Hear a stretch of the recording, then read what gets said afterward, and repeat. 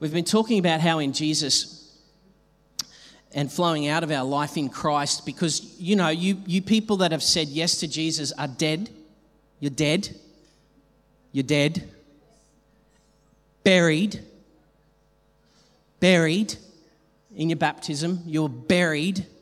And by faith, you've now been resurrected in the resurrection of Jesus.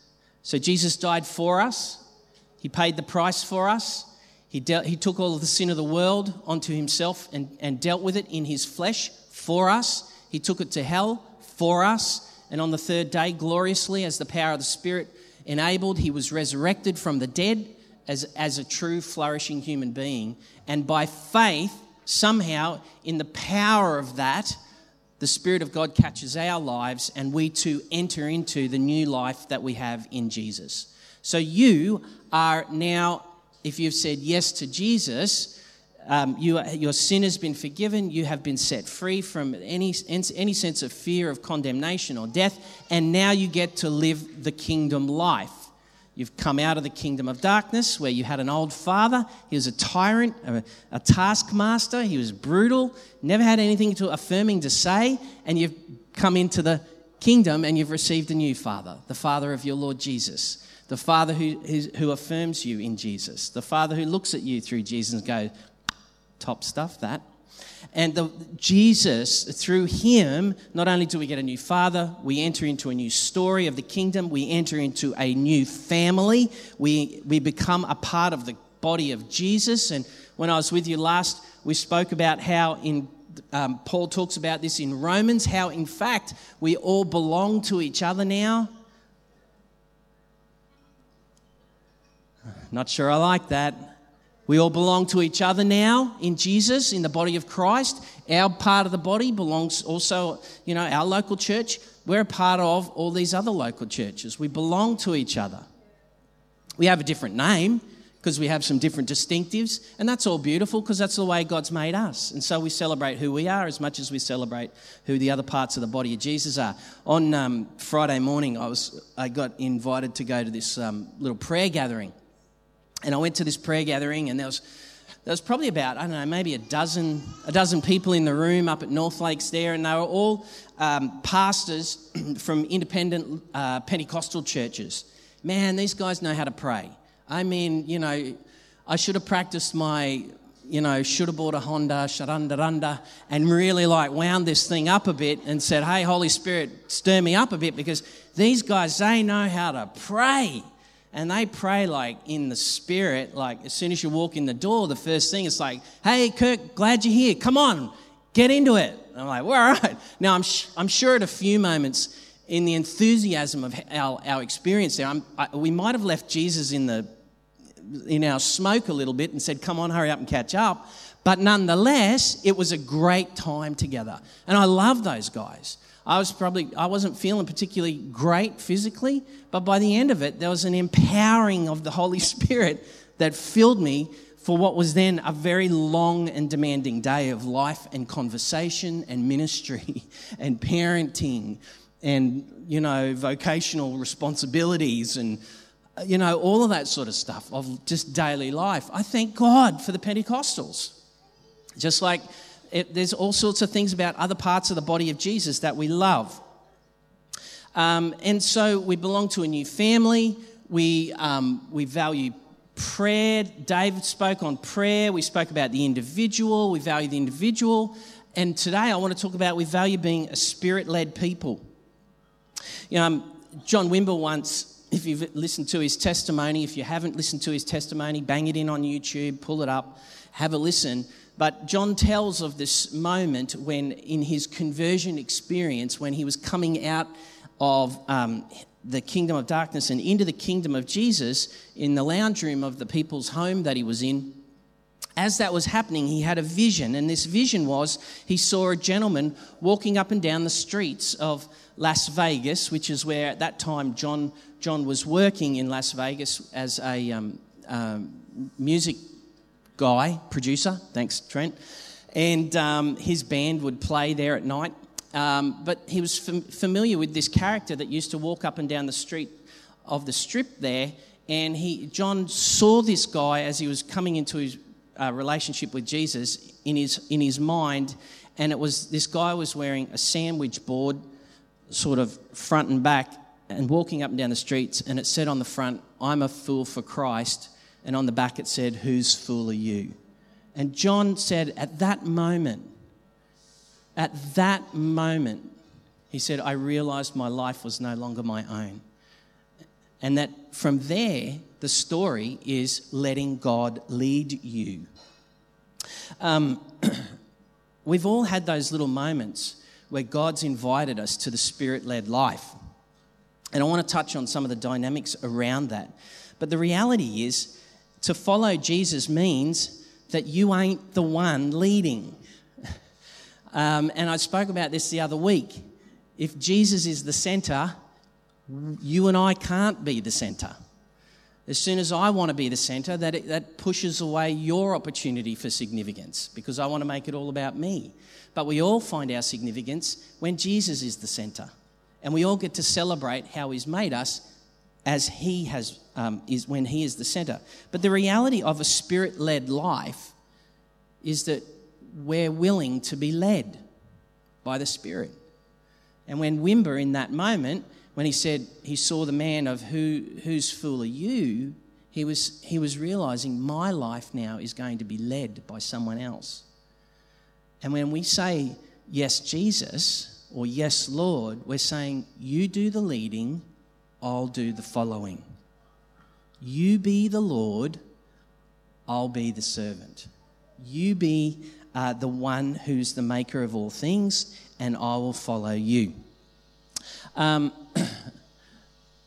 We here in the Vineyard, we value being Spirit-led. The Holy Spirit leads us into everything that the Father's love has for us. There is something waiting for us that's new, it's powerful, and it's life-giving. I remember, this is quite a ways back now, but one afternoon I was walking down this driveway out the back here of the building, and as I was walking down the driveway there, I had this whisper in I thought it was my ear. I thought it was audible. It was enough for me to stop me in my track. And as I heard this voice, I heard the voice say to me, "Kirk, he will give you the building." Now, when God whispered that into my heart, the Spirit of God was trying to let me in on something that God was up to. Now, at that stage, we here at PRV, we didn't own a building. We rented this bit of space that we did have. And then that opened us, particularly me and the leadership crew here, up into a journey of saying, who is he, where is the building, and when will we get it? When will he give it to us? And we spent time pressing into that space. There was an invitation from God there. And then after quite a season, then we had this crazy dream. You ever had those crazy dreams where it's like, but then when you wake up from them, you know God's been talking to you. It's just another one of the ways of the Spirit. He gets you when you're resting so that you can hear him as his Spirit ministers and testifies to our spirit that we are the children of God. Often it takes our physical body to be still for our spirit to hear what the Spirit is testifying to our spirit. So as I'm sleeping one night, I have this dream, and in this dream, I'm out shopping for a new car. And, I'm thinking new car, like brand new car would be good. So we go shopping. I'm going shopping for this car, and I go to the car yard, and I find in this car yard just this old Holden car. It was a HR. I knew the model of it, and it looked a wreck. It was a wreck. There was nothing fancy about it. The paint was worn out. There was bog and bits on the side of it trying to hold it all together. There was nothing flash, no flash wheels. It was just an old Holden car. And when I looked inside the windows of the old Holden car, in this dream, my attention was caught by a few things. The first thing my attention was caught by was the stereo system. It was like this old kind of stereo, and then the speakers were like just this hodgepodge of speakers in the car. They were like, there was a fold-back speaker in the back window, there was a little one on the other side, and it was just this mishmash of bits that would come together. But I knew that if you played the stereo, the sound was like amazing. Looked a mess, sounded amazing.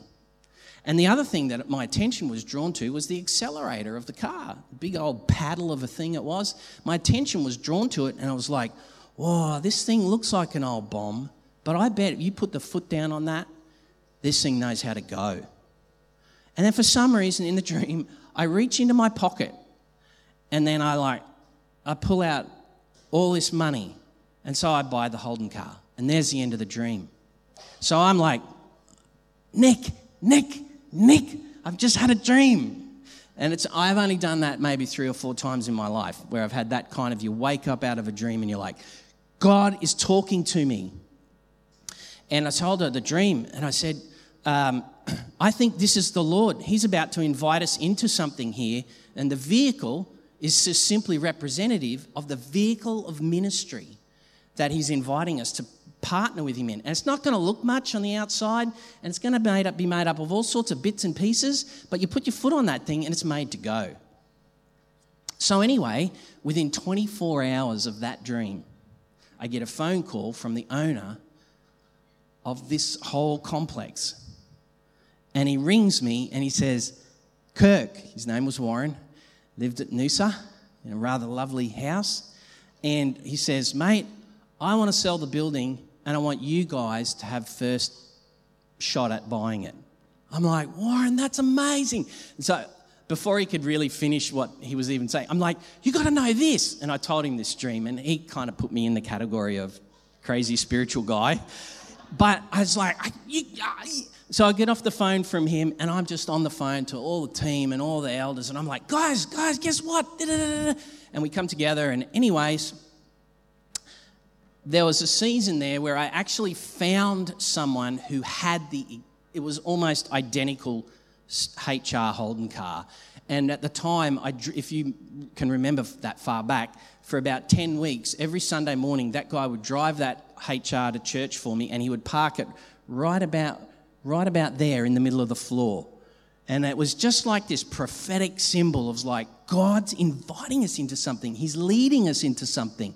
And at the time, Warren was like, yeah, it's going to be 1.2 million or something like that to buy the building. And we're like, we got enough to pay this week's bills. So anyway, then began this other journey of partnering with the Holy Spirit, who found a broker for us from another part of the body of Christ. And that broker just came and helped us as a people begin to navigate the journey of financing such a project. And in the financing of the project, we had to, as a local church, come up with a deposit. And we, as a local church, over the next 18 months, I kept asking Warren, just for a bit more time, we'll get there. But over about an 18-month period, we came up with, by the grace of God and the generosity of you guys, $275,000. Just like, blow me down. Well, we bought the old HR as a result of that. But it was a whisper of the Spirit that then he was leading us into something not just for an individual, but for a people. So God does stuff for individuals. He does stuff for people groups, peoples of Jesus. And then he also does it for regions, where he's calling regions into their true kingdom identity by the power of his Holy Spirit. But just to say this morning, God continues to want to whisper and lead us. Now, if there was one thing at that time I was really nervous about, was the whole idea of like, oh, I hate building campaigns. I'm not in for that. I'd rather be seeing people get healed and come to know Jesus. But Jesus then took me on a journey of having to grow up and be okay with talking and teaching and inviting people to come and follow him into that. The life of being a disciple of Jesus, being a follower of Jesus, of living in the power of the Spirit to make us more like Jesus, is one where we've been crucified and our new life is in him. And the Holy Spirit wants to lead us into all of the fullness of the Father's love for us in our new identity as his children, walking not in our own soulish power, but in the power of the Holy Spirit. The point is this: the Holy Spirit leads us. He wants to lead us. He is the gift of the Father's love to lead us. And he wants to do that for our well-being and for our sake. If you've got your Bible there, Romans chapter 8, let me quickly read it to you. If you haven't got your Bible, it should be on the screen. Romans chapter 8, verses 14 to 17, Paul writes this: "For those who are led by the Spirit of God are the children of God." God's kids love being led. You get that? God's kids love being led. We'll talk about why they love being led in a minute. But they love being led by the Spirit. The Spirit you received does not make you a slave so that you would live in fear. Rather, the Spirit that you've received brings about your adoption to sonship. And by him we cry, Abba, Father. The Spirit himself testifies with our spirit that we are God's children. Now, if we are children of God, then we are heirs of God and co-heirs with Jesus, if indeed we share in his sufferings, in order that we may also share in his glory. There's just a couple of points there that I want to pick up. And if you've got your Bible, you might want to quickly open it to Luke chapter 4 as well. I haven't got it on the screen there, but in Luke chapter 3-4, we see Jesus come and get baptized.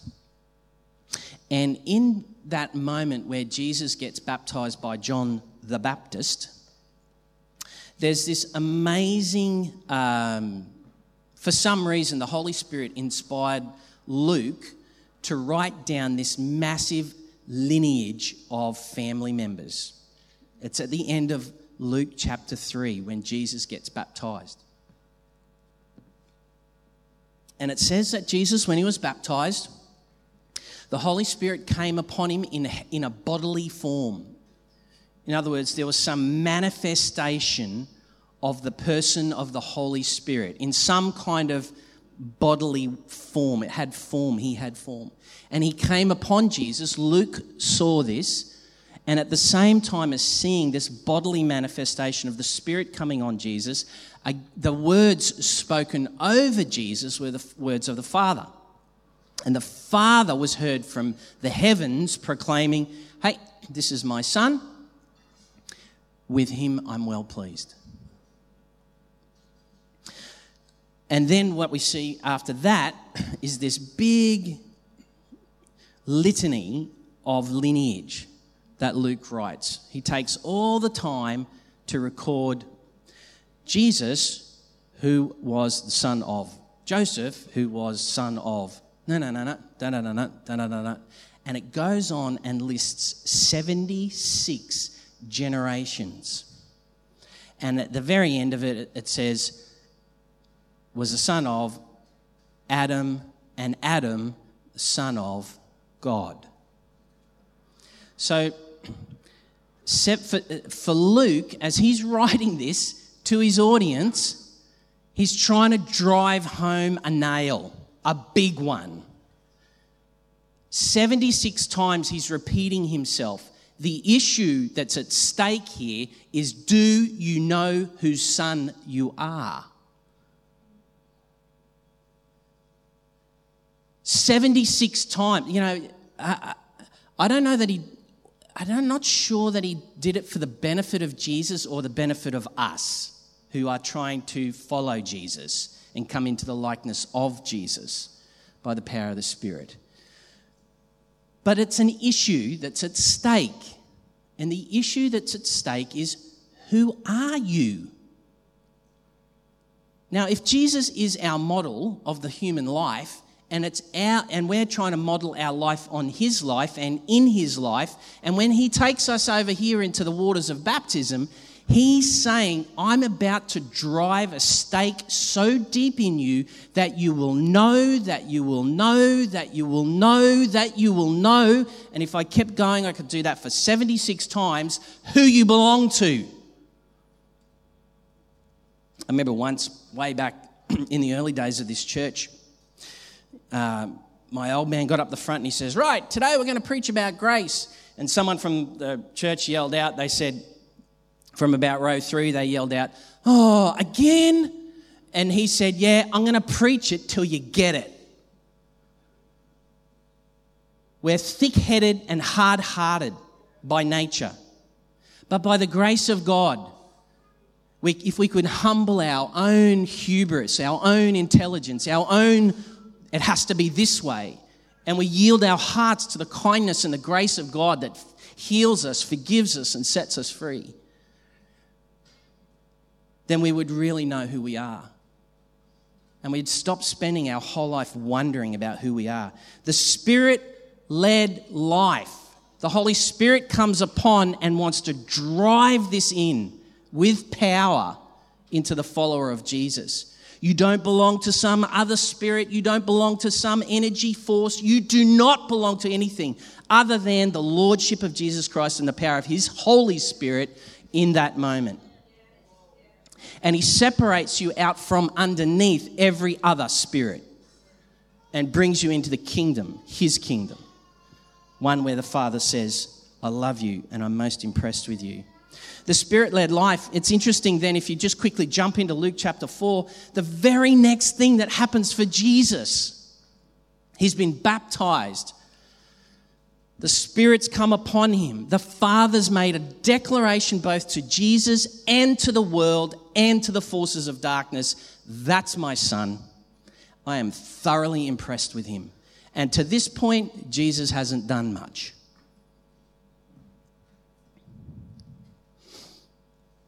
The very next thing that takes place for Jesus is Luke takes great point in saying the Spirit led Him into the wilderness. What about leading me onto the yacht of the kingdom of God where I live in prosperity and I'm all healed? No, the Spirit led Him into the wilderness. Now, the wilderness is a really important piece of imagery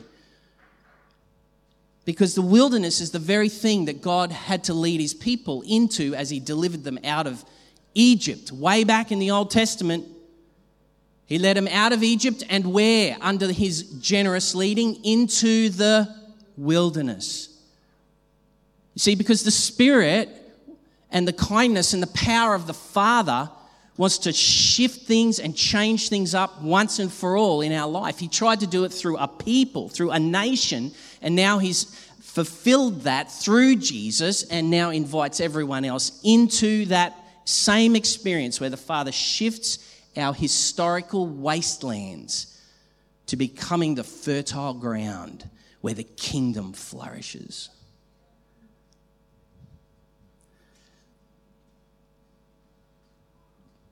What are the wastelands in our lives that the Holy Spirit wants to lead us into so that He could prove into us the Father's great love and redeeming purposes so that we can actually live life in all its fullness?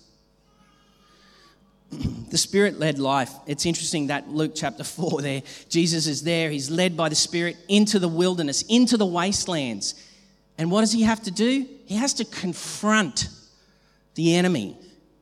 And the very first thing that the enemy wants to confront is he poses this question. He says, if you are the Son of God.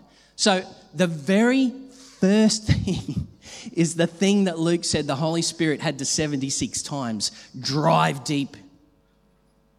That's the very thing that the enemy will always come for. Who do you think you are?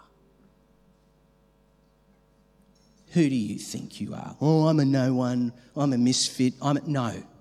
No, 76 times no. You are not that. If you have jumped into the tank of baptism, if you have by faith welcomed Jesus to be Lord, you are not that anymore. That person died in that tank.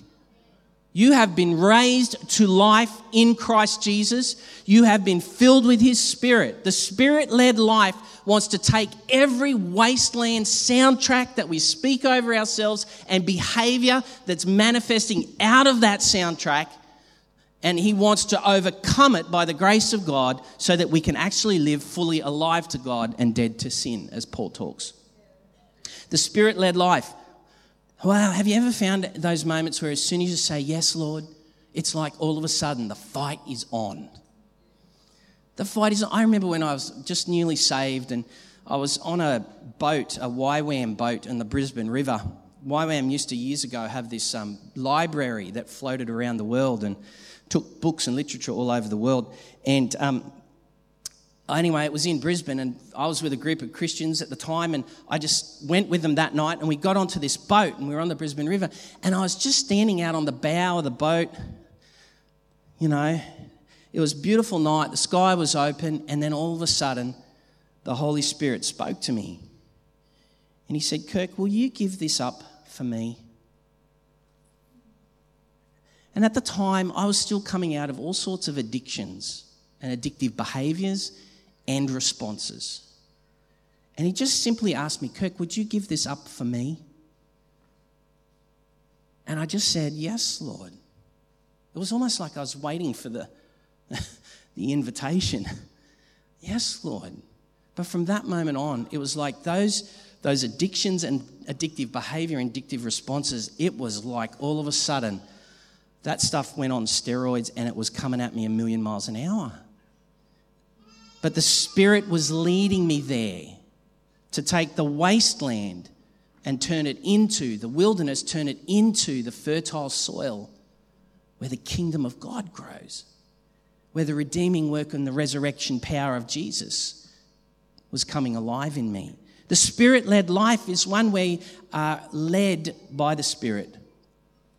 It's a life where we are living under the Father's declared love. More than anything in our culture, we live in a time where performance determines our worth, performance determines our identity, our capacities determine our acceptabilities, and our worth is measured on the basis of how well we can do all of those things.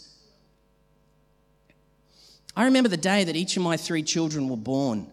And even before they were born, I hadn't seen them, I hadn't touched them, but even before they were born, I was waiting for that moment to be able to tell them in their ear, straight after they were born, these words, I love you.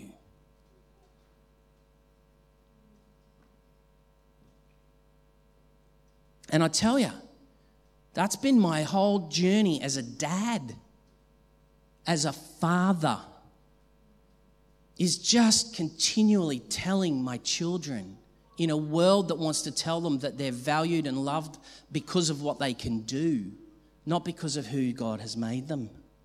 And I've just had to whisper that all the time. I love you. It's like every chance I get to drive my kids to school now. I don't get to drive them a lot now because they're all getting licenses and driving themselves, which is another crazy experience. But anyways, one of the things I always do as they're getting out of the car, I've already said the I love you, but one of the things I always say as they're getting out of the car and they're grabbing their bag and they look in the window, I'm like, remember, you are amazing and you are a blessing. Their whole life they've been hearing this. Now, they've probably heard it more than 76 times, but they need to hear it and hear it and hear it, and so do we. The Spirit-led life is one where we live under this immersion of the Father's declaration over us, not just to us, but over us, so that everyone else can see just how amazing God is. When it comes to the kingdom of God, the hope and the good news of Jesus is that there comes a fresh and liberating invitation to live a different story, a more powerful truth where people are freed to live from the experience of being loved by God, rather than living in a culture that demands we live for the experience of hopefully one day being lovable. Jesus comes to show us that a human being fully alive lives from the knowledge of being loved. Now, Jesus didn't hear that just one time. Jesus often told, if you read through the Gospels, Jesus had a pattern. He had a way of making sure. He went back and revisited those 76, you're the son of, you're the son of, you're the son ofs, the identity issue. And he would often tell his disciples, go away, I need to be alone with the Father now. I need to be with my dad because life is rigorous. It's not easy. These demons are taking a toll on my, human capacities. I need my Father to tell me he loves me. And he carved out space for that. Are we carving out space for the Father just to be continually saying, I love you? Not because of what you do, but because you're mine. You're my children, and the Spirit will want to lead you there. A Spirit-led life wants to carve out time with the Father. That's why we get frustrated, because we resist the work of the Spirit. I don't want to be with the Father. That's the wasteland. That's the wilderness that needs to be restored. That very thing in us that's pushing away the invitations of the Spirit. The Father's affirming love. When it comes to the kingdom of God, we've been designed and made to live in the power of the Father's declared love over us. And when we live in the fullness of that, we live in the joy of being led. The other part is this. I've sort of touched on this a little bit, but this Spirit-led life is one of testing, warfare, and victory. Testing, warfare, and victory. And not just one time. I'm talking, it can be 5 times a day.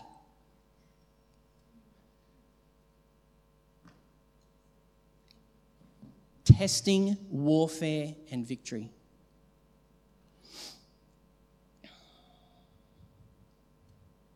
There's 4 arenas. I pinched these 4 little arenas off listening to some teaching of Ken Fish.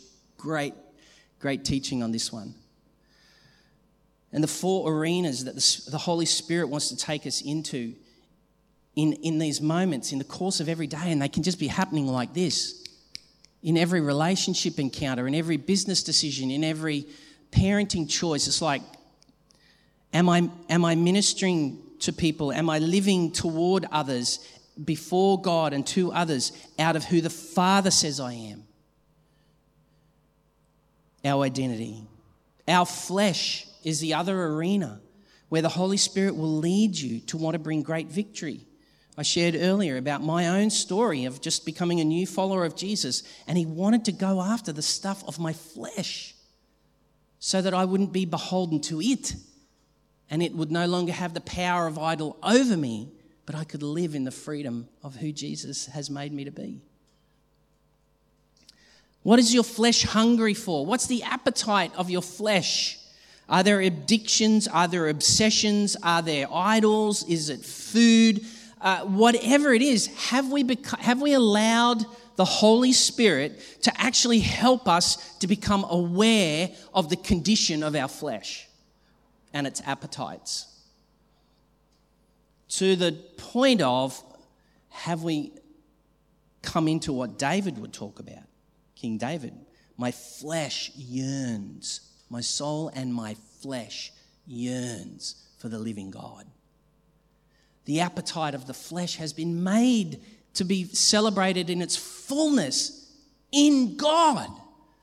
Not in drugs, not in illicit sex, not in porn, not in making money out of others illicitly and oppressing others. None of that satisfies the flesh. It just opens the flesh up for more of the same. What you feed, you will gain. That's why the scriptures say, yield to the Spirit. Godly wisdom. Yield to the Spirit, not your flesh. What's the appetite of your flesh? Their arenas are there that God is wanting to bring great life and liberty to. The other is also pushing beyond the boundaries of the leading of the Holy Spirit. That's a really good one. Ken talks briefly there about how Jesus was invited to have all of this. And Jesus said, no, I'm just going to stay within the bounds of worship the Lord your God and serve him only. I'm not going to ascribe my authority.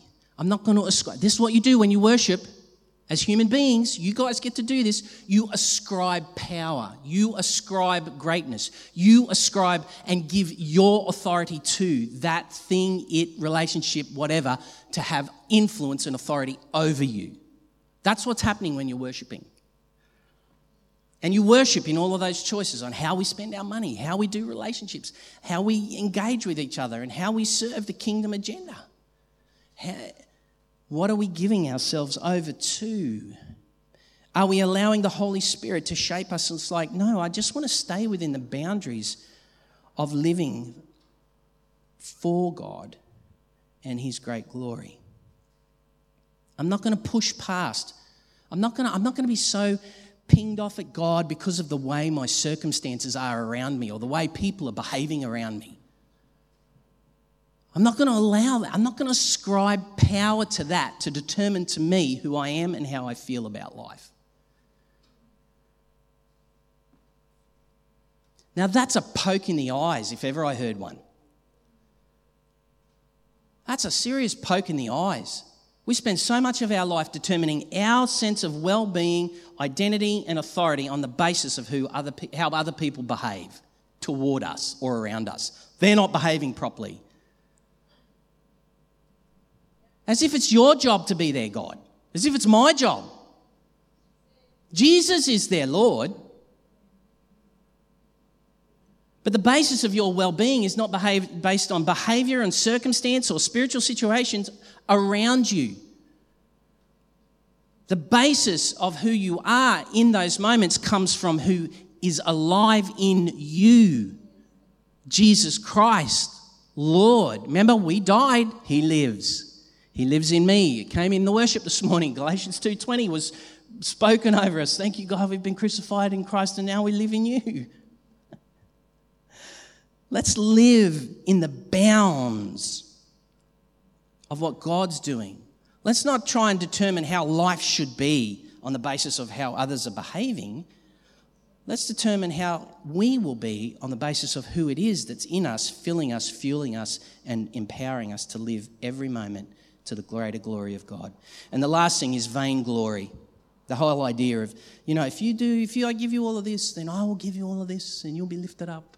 Vainglory, self-exaltation, fame, money, power, influence, all of that stuff. And it says there at the end of Luke chapter 4, and then once Jesus had come through these testing moments and the warfare associated with it, it said the enemy then left him for another opportune time. The war wasn't over. Jesus had to deal with this on a daily basis, I believe. Dealing with the opportune works of the enemy. The Spirit-led life is one of testing, warfare, and victory. And victory. It's really important you hear that one. Because you see at the end of Luke chapter 4 there, Jesus then goes back into Galilee and Luke makes this declaration and description of how he came back in. He said he came back in the power of the Spirit.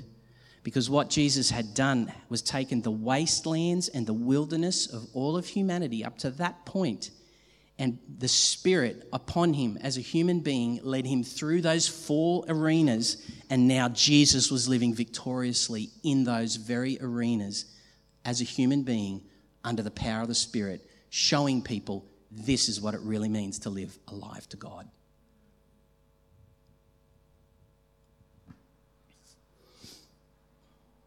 Victory. Jesus returned in the power of the Spirit.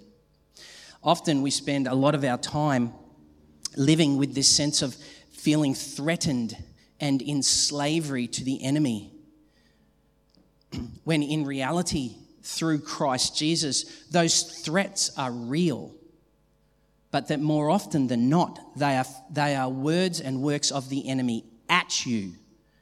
They are not the words and the works of the enemy solely in you, but often they are at you, because now he who is in you is greater than he that is in the world. And he that is in you wants to convert your life to be like Jesus. Romans 8 talks about this as well, being transformed into the image of Jesus. So the Lordship of Christ wants to take you by the power of the Spirit, make you like Jesus, and wherever Jesus went, he was the one that was threatening. He was the one who was threatening. He was not the one who was threatened to the point of yielding his true identity or living in the life that's alive in him, even to the point at the cross where Caesar says to him, "Don't you know I've got the power and authority to set you free or have you crucified?" And Jesus, oh my goodness. Jesus, the human being, under the power of the Spirit, 76 times understanding, I know who I am, who I am, who I am. He says to Caesar, you only have that because my Father gives it to you. You only have that power because my Father gives it to you. You see, the people of Jesus are now on mission with the Spirit to be a people who live in power, and as 1 John tells us, to destroy the devil's work. He is the one who is threatened. So 9 times out of 10, when you are feeling threatened and anxious, it's the enemy, not you. It's the enemy, not you. It's the enemy who is scared of Christ in you. And he's coming against your advancing. He's coming against your yes, Jesus. Your yes, Lord. He's coming hard against that because he knows that if you say yes and walk it through, God will be glorified, you'll become more alive, and people will get set free. And the enemy hates that. But that's why Jesus came, to destroy that work. He's the one who's threatened. And 9 times out of 10, we misinterpret that anxiety that we feel around us, that threatening sensation, not being a slave to this around us. We mistake that for ourselves when it's actually the kingdom of darkness seeking to bring you into slavery again. When Paul says, you have become the children of God. Doesn't mean this stuff's not going to harangue you and harass you and come against you 5, 6, 7, 8, 9, 10 times a day or even an hour. But you have been saved into Jesus as a follower of Jesus, the Spirit-led life where the Spirit wants to then take you to see you destroy and dismantle that anxiety, that threatening sensation that comes around you and over you, that you might walk with Jesus through that into life. We are people who value being Spirit-led. We love the life of the Father's affirming love. We on a daily basis, live with the Spirit, being tested in war and coming through in victory. Now, listen. I need to parenthesis this. Because there will be great failure. We will fail at this. We will trip over, we will fall over, we will make a meal of it. But that's why we live under a loving Father who says, come on, let's try that again. Come on. You know, I can still remember when my kids went from crawling to try to walk. You know, and they'd get up on the coffee table and they'd hold on to that and then wish they'd off balance and over they'd go, until one day they could on themselves grow up into a physical stature of their own capacity and mental capacity to be able to coordinate themselves enough to walk. That's what it's like with us. We're on this pathway to maturity in Christ. We're growing up in him. He's conforming us to him. And a lot of the time it'll feel like we're at the coffee table and we've just fallen over. And we'll feel childlike. We might feel silly. We might feel like we've failed. But that's okay. We have a Father who said, I love you. Not on the basis of what we do, but because of who he says we are. We're his kids. I just love the life of the Spirit. I thank God for the Holy Spirit. And we are a people who love being led by the Spirit. Why don't we stand and pray?